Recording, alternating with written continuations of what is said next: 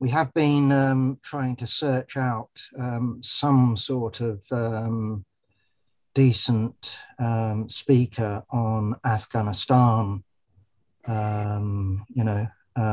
We haven't succeeded thus far, hence me again. And I'll begin by saying that I took down these notes last night. So please bear that in mind. I shall come to the punchline in a few minutes.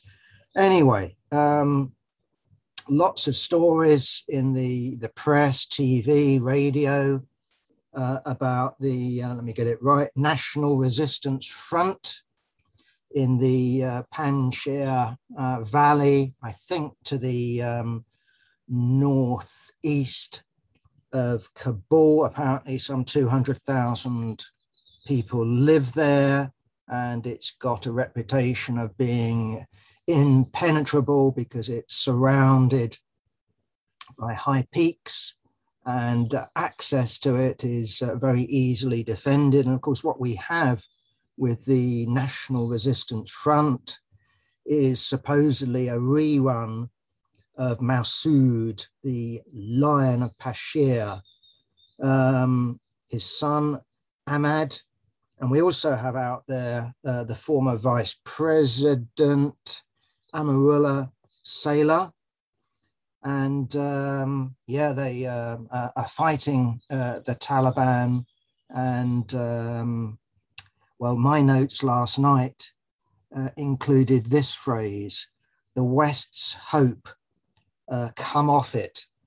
So this morning when I was just checking in terms of any latest developments, I read that the Taliban had taken on the National Resistance Front, and at least no surprise to me, had overcome the National Resistance Front. That shouldn't surprise us. This organization isn't on the receiving end of any Western aid, air cover, nothing. It's not in the midst of some more generalized uprising. And indeed, what you've got is an assertive Taliban now equipped with tons and tons and tons of US equipment, either left behind by the US Army, or much more likely just dropped by the collapsing, former government army, the National Army of Afghanistan. So quite frankly, it doesn't come as any surprise to me, at least, that this example of, I'm just sort of guessing, pro-Western, but tribal resistance has come to naught. Meanwhile, we have reports of the Taliban getting together a government. What they say is that will not include former top ministers in the old government. And what you seem to be having is the situation where a new government will be headed by Mullah Baradar. He's, I think, the sort of the political head of the Taliban. That will be in Kabul. Meanwhile, further south in Kandahar, there's talk of actually having some sort of religious stroke political authority. So I'm sort of guessing some sort of arrangement along the same sort of lines as Iran, where you have a prime minister who's responsible to for running a cabinet and for day-to-day running of the country. Meanwhile, you have a supreme leader. That seems to be what the emirate of Afghanistan seems to be going towards. Of course, it needs to be stressed that their model of, is not Iran. Clearly not. Meanwhile, I think significantly, we have the visit to Kabul of Faiz Hamid. He's the head of the Pakistani ISI. That's basically the Pakistani intelligence service. Now, we know historically the role that the ISI has played in Afghanistan. Not only did it act as the conduit of American weapons and American finances for the Mujahideen fighting the Soviet army and the government, the PDPA government in Kabul, but also it was the Pakistani ISI that was responsible for the formation of the Taliban into a potent military force and their successful push all the way from the south to Kabul as the Mujahideen factions engaged in a fratricidal civil war. That was the ISI. It supplied not only arms, but also experienced military personnel. So the presence of the head of the ISI in Kabul is significant. Why? Because I think I'm right in saying that the only country that's genuinely celebrating the victory of the Taliban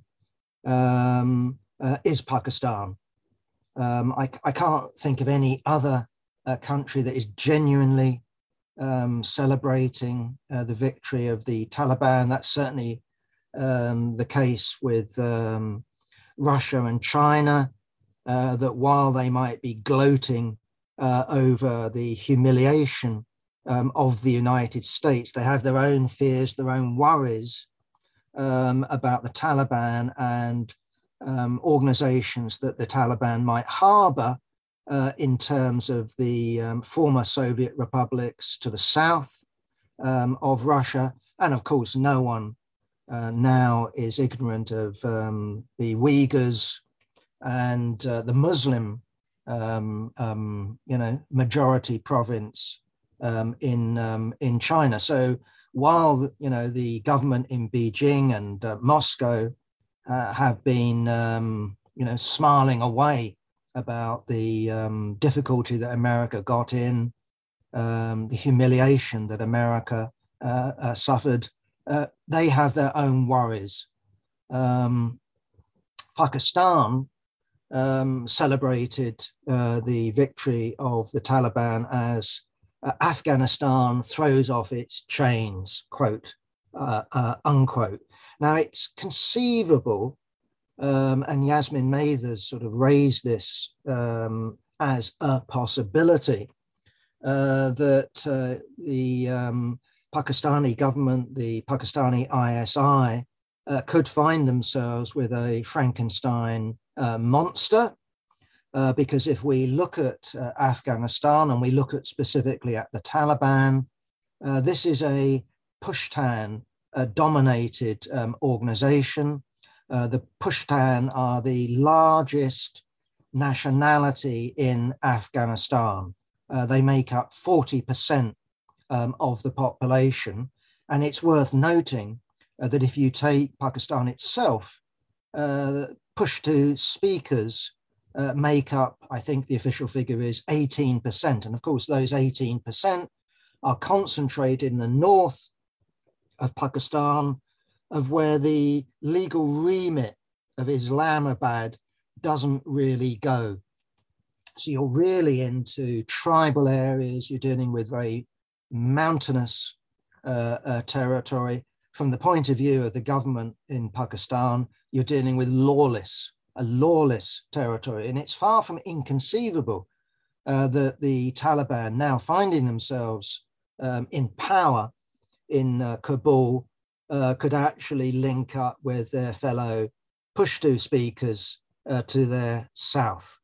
I don't know whether that will happen, but I wouldn't discount that as a possibility.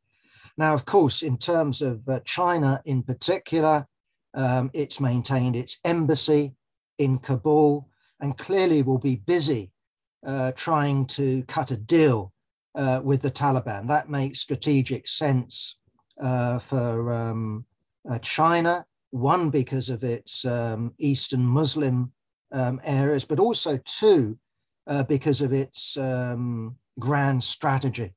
China's often viewed the American presence in Afghanistan, over the last 20 years as part of some master plan to encircle, to draw a moon, an arc around China.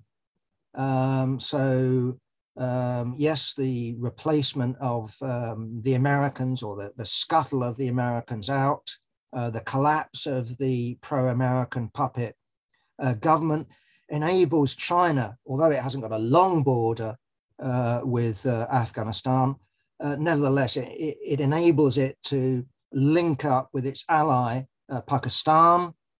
And of course, Pakistan, its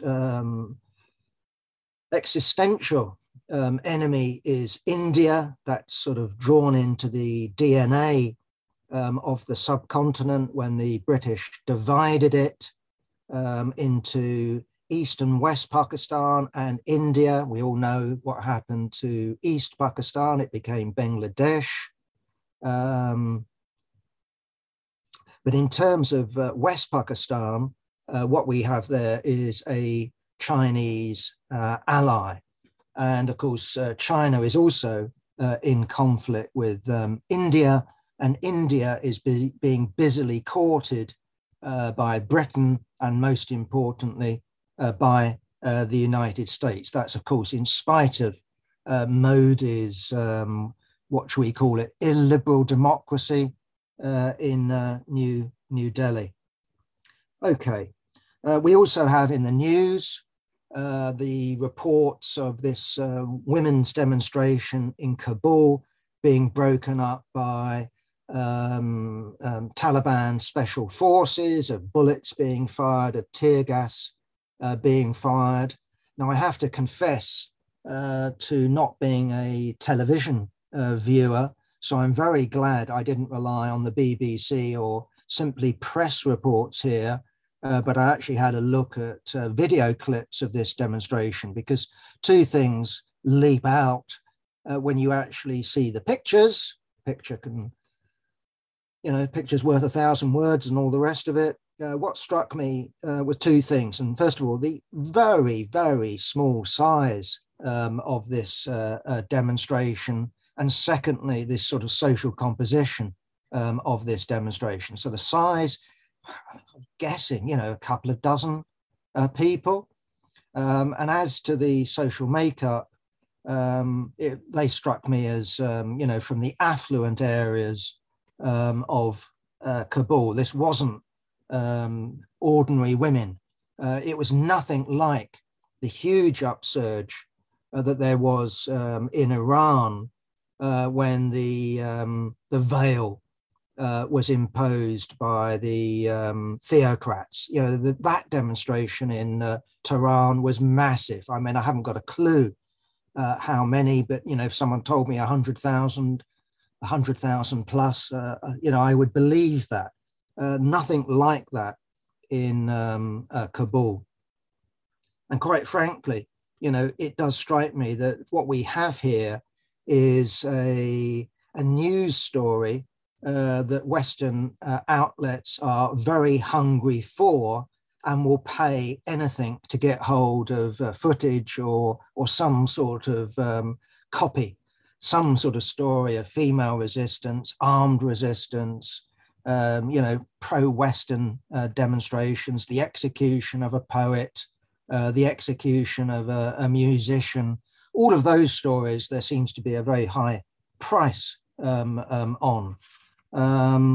So I think there's an awful lot of stuff that's being generated, by the 24-hour news cycle, rather than actually, this is serious politics. This is really what's going on. This is the significance of Afghanistan. We really are not getting that at the present moment. So again, another, to me, trivial sort of news story is John Major wringing his hands, describing Biden's pullout as shameful and as a strategic blunder. Well, of course, we all know that if only John Major had been in command, he would have done it all differently, wouldn't he? Well, come on, you've been there 20 years. Unless the project was to convert Afghanistan into a full-blown US colony, 20 years left what? A complete failure. What you had is America basically running the show, one with bribery, preserving the existing social structures, and drones and airstrikes. Clearly that wasn't sustainable. Obama tried his surge. That wasn't successful. And of course, it was Trump who negotiated and agreed a date for the American pullout. And all you know is if America hadn't kept to that date, then the Taliban, one would guess, would be striking at American forces. And of course, they'd agreed not to attack American / NATO forces. So, what would John Major do different? Did he have intelligence that the Afghan army wouldn't fight? I think that the collapse of the Afghan army took everyone by surprise. Not that it collapsed, but by the breakneck speed of its collapse. Hence the sort of chaotic scenes at the end of people, desperately trying to get out. But I just think that goes with the territory. I don't think that it could have been dramatically different. After all, what do? Send troops back in to occupy Kabul airfield? What happens if the Taliban start to mortar it? Do you then start bombing the city? It doesn't really add up. And the Taliban made it clear that the United States had to stick to this, to the agreed deadline, that if the United States agreed to stick to the deadline, it wouldn't launch attacks, and it didn't launch attacks. It's true we had the attack by ISIS, but that's clearly not the Taliban. Okay. We also have the story that various Western governments cannot recognize the Taliban government when it's formed. That should happen, as I've indicated, soon. They cannot recognize it because the Taliban came to power using force.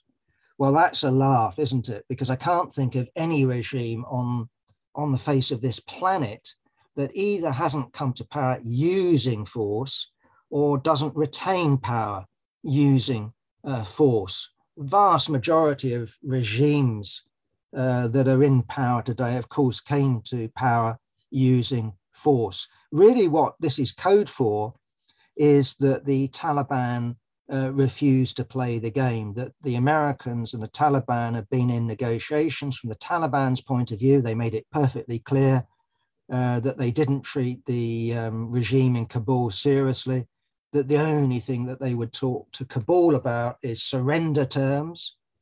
But what the Americans wanted, what Britain wanted, was a smooth transition whereby the Taliban would share power. And what they wanted was something along the lines of South Africa and the transition from apartheid and the transition from the Nationalist Party regime to the ANC regime. And basically the deal in South Africa was that the ANC can have the government as long as that government doesn't interfere with foreign investments and the smooth runnings of capitalism. So you end up with a situation where the head of the South African Secret Service is a member of the Communist Party. Who are they cooperating with? The CIA, and MI6. They become, in that sense, integrated in to the imperial system. It's that the Americans wanted, and that is what the Taliban refused to give. Hence, this talk about illegitimacy, coming to power using force, and withholding Afghan money from the Afghan government. Should be added as a footnote to this story that the Alliance for Workers' Liberty, the social imperialist Alliance for Workers' Liberty, is running a story along the lines that this shows the American withdrawal, shows that America isn't a colonial power. Well, yes, in the sense that when America took over world hegemony from the British Empire, it didn't send in governors and regional governors and a whole civil service and a occupying army and all the rest of it. That's certainly true. No, America rules in the main because of its economic power, which, yes, is backed up when push comes to shove by overwhelming military superiority. But of course, the point that the AWL want to make is that that is in contrast to the Soviet Union. According to them, the Soviet Union went into Afghanistan in order to establish a colony. I just cannot see the sense in that. It clearly went in because it saw the threat of some sort of hostile regime being put in place in Kabul that would replace the PDPA government in Kabul. That's why the Soviet Union went in. It wasn't to extract raw materials. It wasn't to exploit the labor power of the peasants or workers in Afghanistan. It was a strategic decision.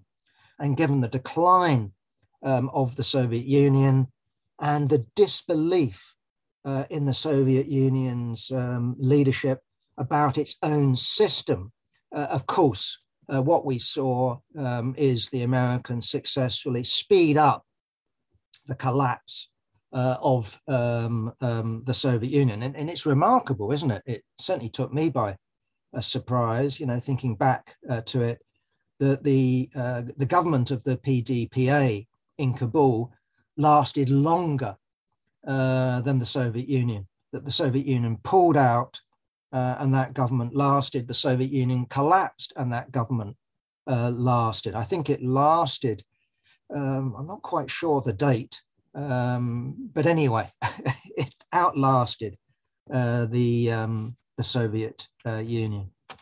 Okay, let's move on. Just a quick sort of note. Quite a lot of this political report is going to be a bit disjointed.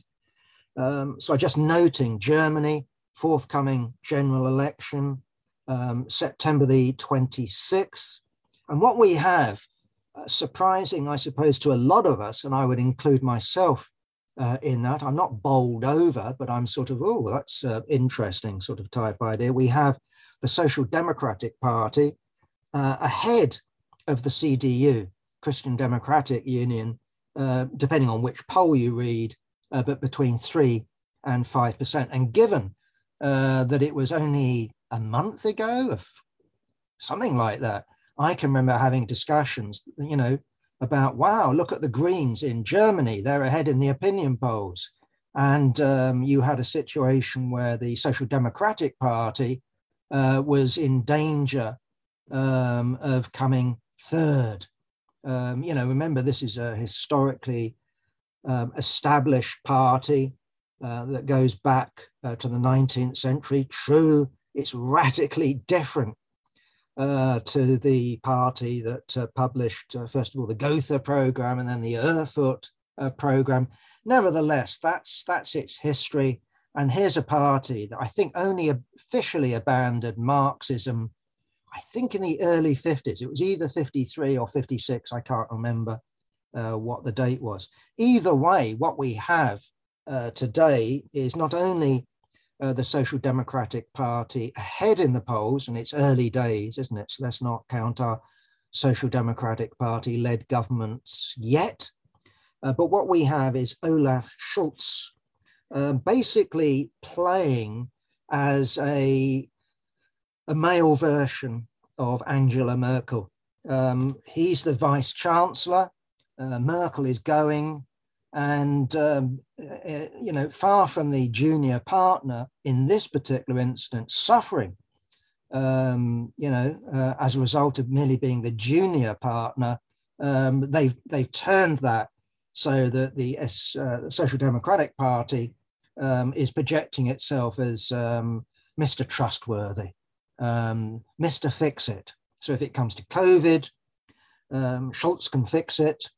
If it comes to housing, he can fix it. You name it, because he's got experience. He's a safe pair of hands.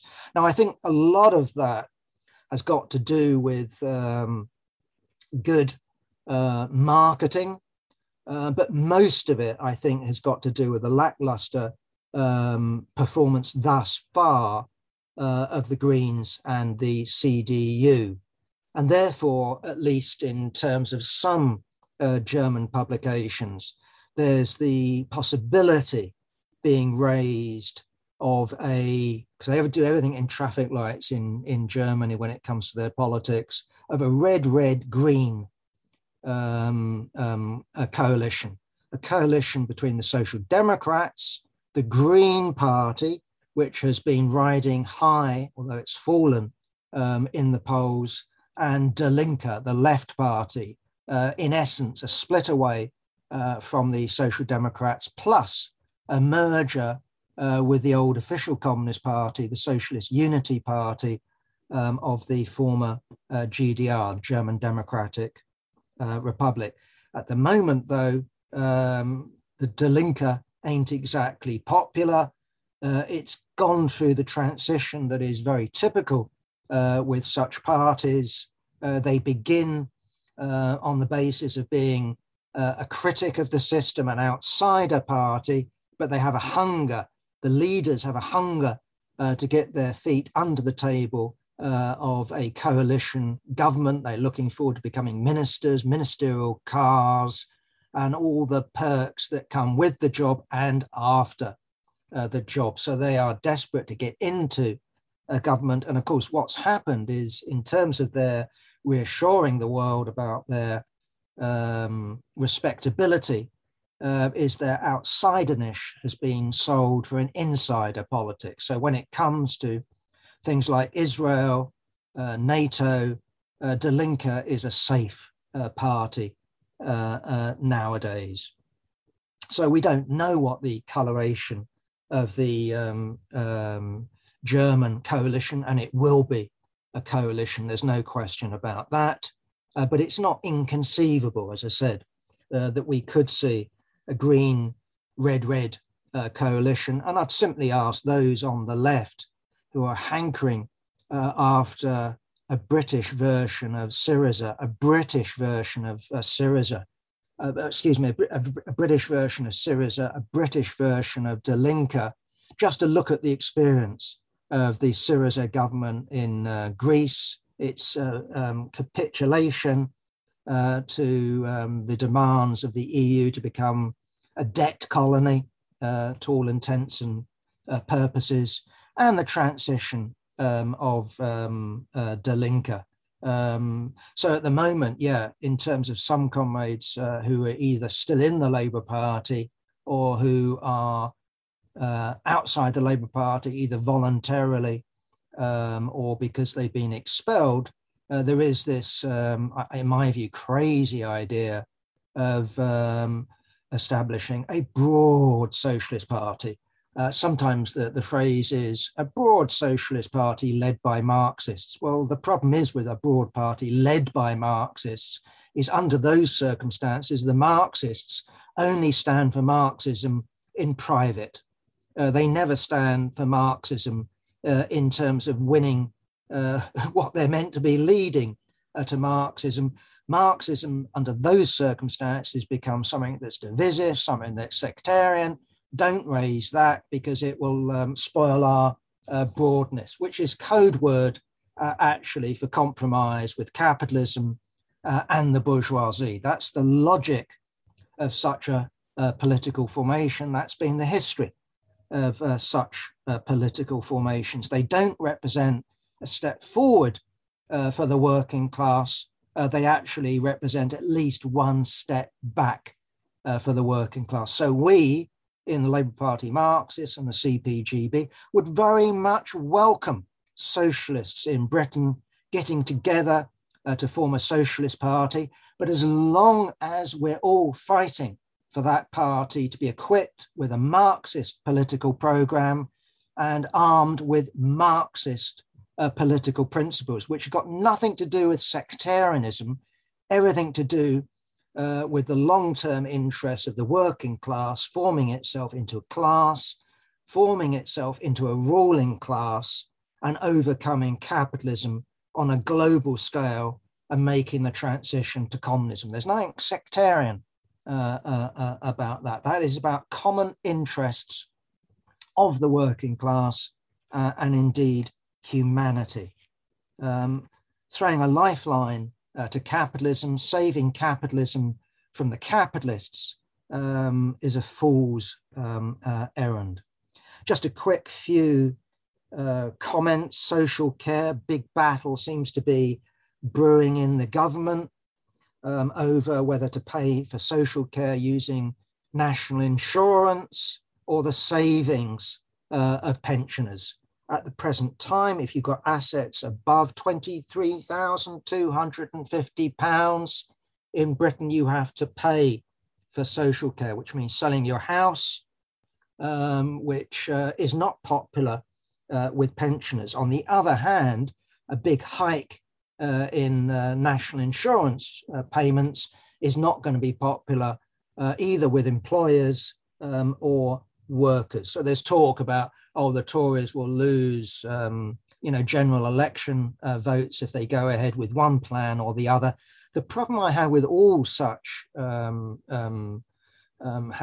discourse is that general elections aren't usually fought on one issue. They're fought on a whole number of issues.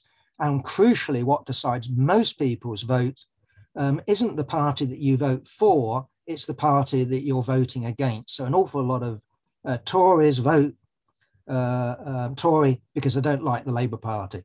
An awful lot of Labour Party people vote Labour because they hate the Tories.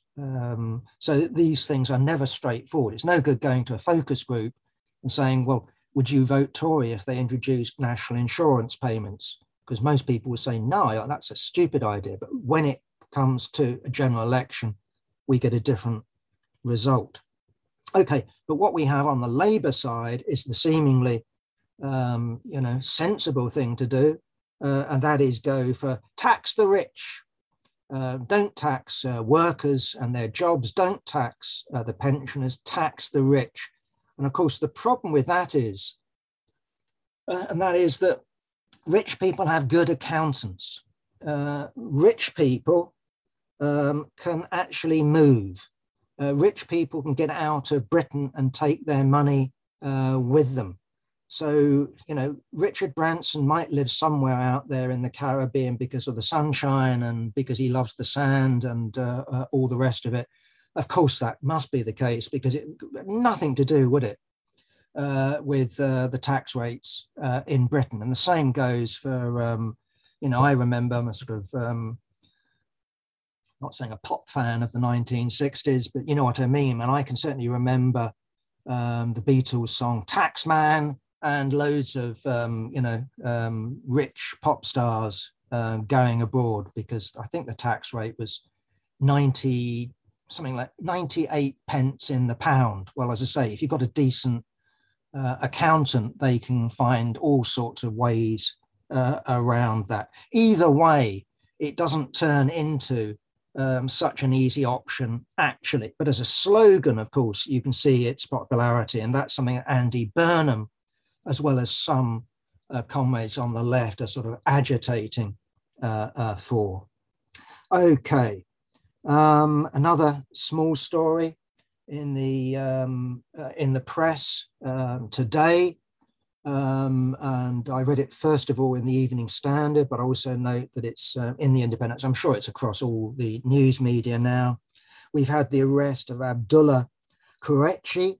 He's from West Yorkshire, and he's been charged by the police with racially or religiously aggravated assault.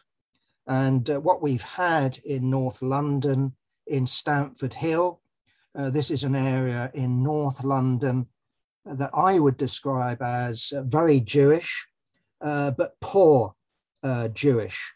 So this isn't the equivalent of Finchley. It's not full of, well, it is full of big houses, but it's full of big houses with very, very, very large families. Either way, there's been 3 attacks on Jewish people. And this is what this guy has been charged with. One was a 30-year-old who was bottled. One was a 14-year-old. And the one that they caught on film was an attack on a 64-year-old Orthodox Jew. Now, there are those, I have to stress, there are those, and they are a minority on the left that says this isn't anti-Semitism. Well, we don't know the details of this case. We don't know whether the guy will be found innocent or guilty. We're not going to comment on that. But taking it on face value, if 3 Jews have been picked out for attack because they look Jewish, then I would say that's anti-Semitism. That might be different to what happened in the 20s. That might be different to what happened in the 1850s. I don't know what happened in the 1850s. It's certainly different to what happened in medieval times. And it's certainly different to what the Romans did, in Jerusalem, 66 to 70 AD. There isn't some, continuous flow of anti-Semitism. Anti-Semitism takes different forms under different societies with different class formations. And it's a basic error to put an equal sign between them. You can see the interest of the Zionists in doing that, but Marxists most certainly do not do that. Either way, I would say this is an example of modern anti-racism. It would appear to be carried out by someone who comes from a Muslim background, and we condemn it. It's as simple as that. And we shouldn't make any bones about it with some trick of saying this isn't really anti-Semitism. It is real anti-Semitism, because if you're walking along the road and you happen to be Jewish in Stamford Hill and someone comes up to you and attacks you, someone comes up and bottles you because they think you're Jewish, to me that is anti-Semitism. And we need to make our position quite clear on that, as we did when we dealt with the anti-Semitism of a group called Socialist Fight, who are basically counting up the number of millionaires and billionaires in America and drawing from that the inference that Jews run America, that American foreign policy is subordinate to Judaism. And it's really the Israeli Israeli tail that was wagging the American dog. We condemned that, and we also removed those people from the ranks of Labour Against Witch Hunt. We didn't extend that, I stress, to calling for these comrades, I call them comrades, with some hesitation. I know one has gone and seen the light, but we didn't extend that to a call for people to be expelled from the Labour Party. To me, you look at the leadership of the Labour Party under Jeremy Corbyn, but especially before Jeremy Corbyn, It's got other problems, not least the fact that it's pro-NATO, pro-nuclear weapons, and pro-capitalist. And I don't take the view that one anti-Semite is one anti-Semite too many, in the sense that we should call for expulsions. What we call for is education, and we call for people to be educated. If that doesn't work, then maybe you should consider something else. But the main point is, if someone's in the Labour Party with the main objective of peddling anti-Semitism, that's very different for someone having some sort of residual idiotic prejudice or some sort of belief in some crazy conspiracy theory. Okay. Right. Oh, the next one, shortage of workers, in particular HGV drivers. As a result of that, doctors are complaining about flu jabs when it comes to the winter not being delivered. If you talk to people who run supermarkets, they're saying they can't get this, can't get that. You've got a situation of supermarkets engaging in a bidding war for HGV drivers, one with the other. Why is this happening? Well, there's two factors, isn't there? It's pretty obvious. One is called Brexit. The other is called COVID. And of course, what's happened as a result of those two factors is that lorry drivers from EU countries have gone back home, or gone and worked in Germany or elsewhere. I don't know. Just to note why this particular story particularly struck me was just looking at Charlie Kimber, the Joint National Secretary of Socialist Worker, writing in Socialist Worker, saying that the previous position before the bidding war started had nothing to do with the number of migrants. That the reason why British, and I'm talking about it, not in terms of nationality, but people based in Britain were poorly paid, was bad trade unions, nothing to do with migrants. Well, I agree with him on bad trade unions. From our point of view, trade unions should try to organize workers irrespective of nationality so that they don't undermine each other. That is basic trade unionism.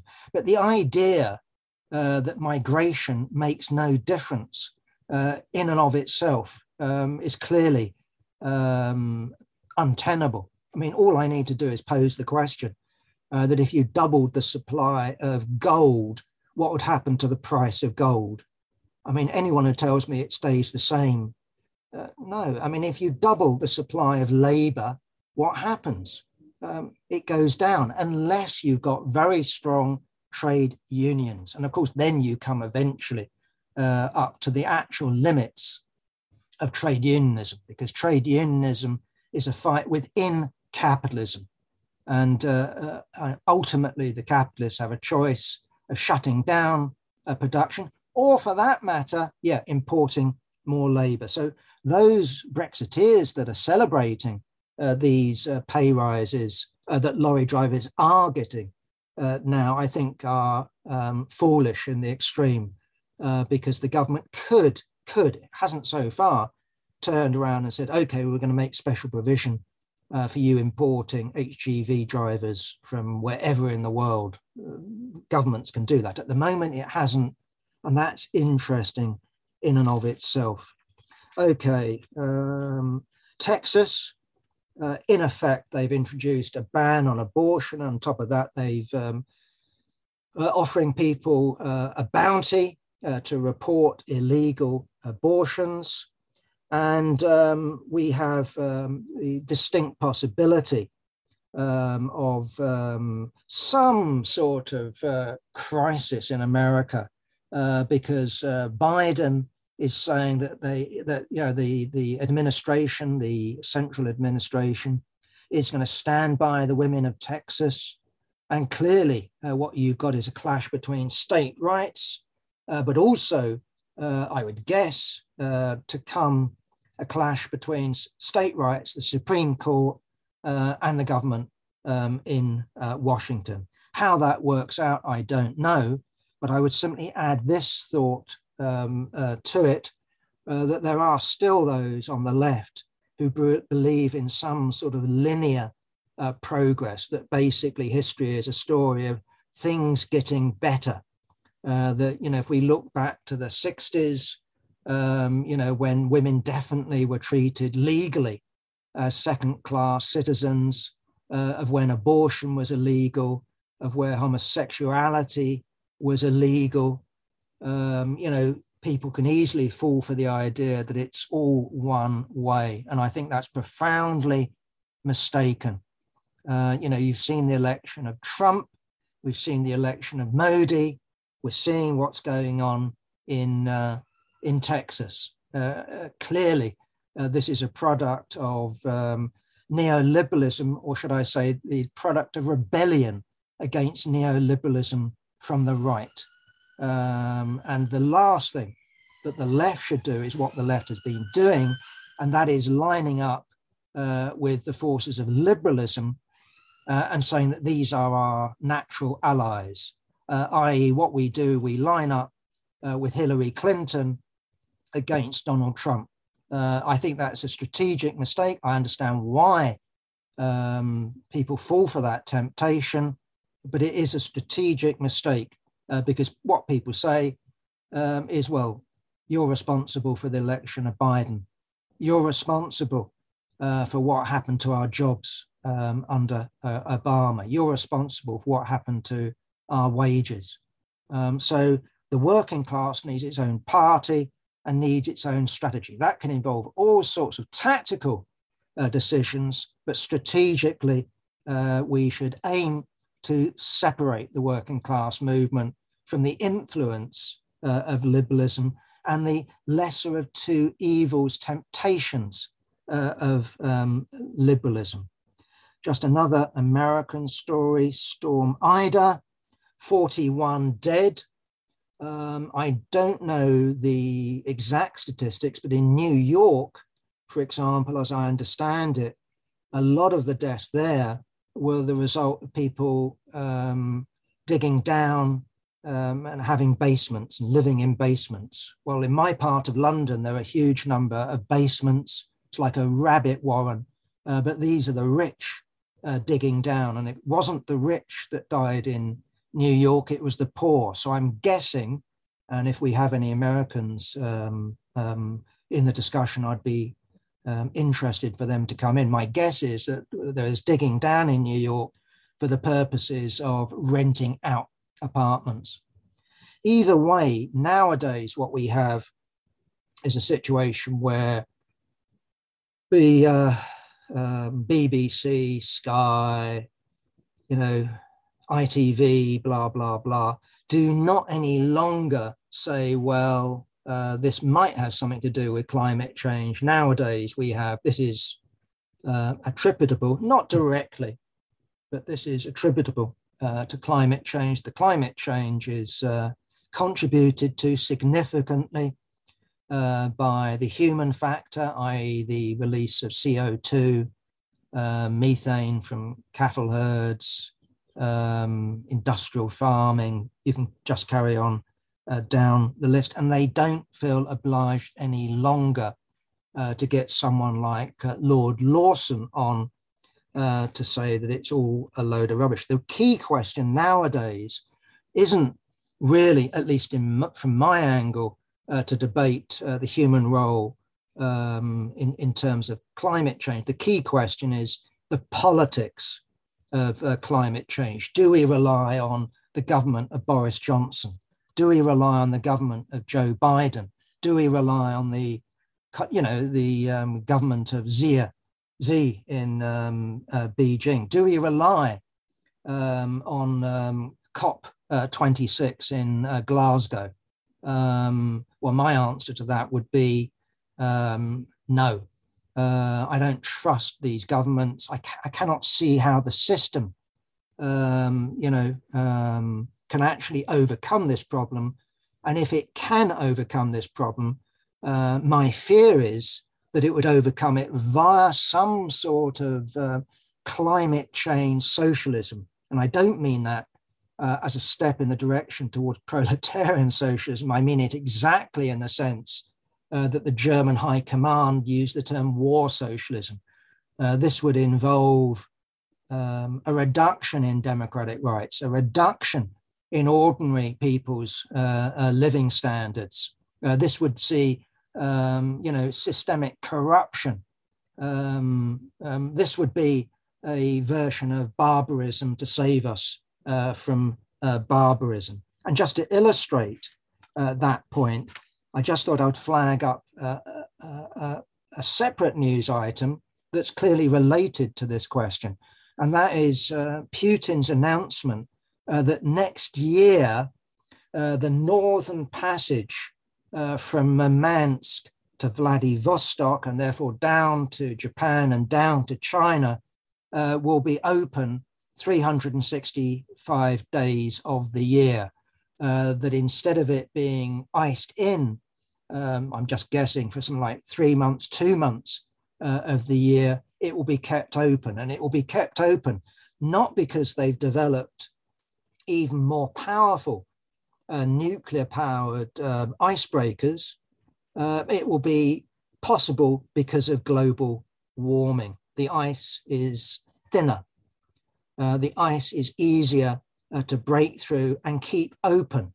And so that next year will become a permanent feature. And in that sense, what you have is Russia going back to the far north that was abandoned with the collapse of the Soviet Union. The Soviet Union threw a lot of resources into developing the far north, which basically were abandoned with the collapse of the Soviet Union and the implosion of the Russian economy. So there's a return. In the main, my understanding is this will be for purposes of mining, and we're not yet talking about oil in terms of the Arctic Ocean itself, although it's clearly there, but at the moment that is too expensive to get out.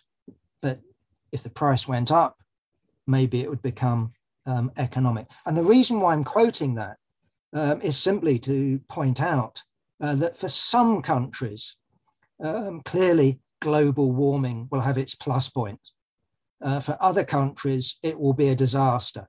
And in a world divided between rival powers as well as rival companies, it strikes me as very hard for the governments that come together in November in Glasgow to come to an agreement that will actually stop global warming to the 1.5 degrees centigrade above pre-industrial times. It does strike me that they are structurally incapable of doing that, although I think they will be at some point propelled in that direction. All I would add is that thus far, they haven't really done anything. I mean, Britain closing its coal mines had nothing to do with global warming, and the rest really is really at the level of gesture. I think that at some point they will go beyond that, but that is something the working class needs to take as a warning. And what we need is a minimum program to fight around on this question that prepares the working class to become a ruling class. Okay, just a last point. This is on China. We seem to be having a turn in China. This is Z. It's not new, but I think this represents a deepening of this common prosperity. And what seems to be happening is that there's a move to clamp down on the strength of the billionaire class. So we've seen various companies, reined in. We've also seen measures against various billionaires. We've seen,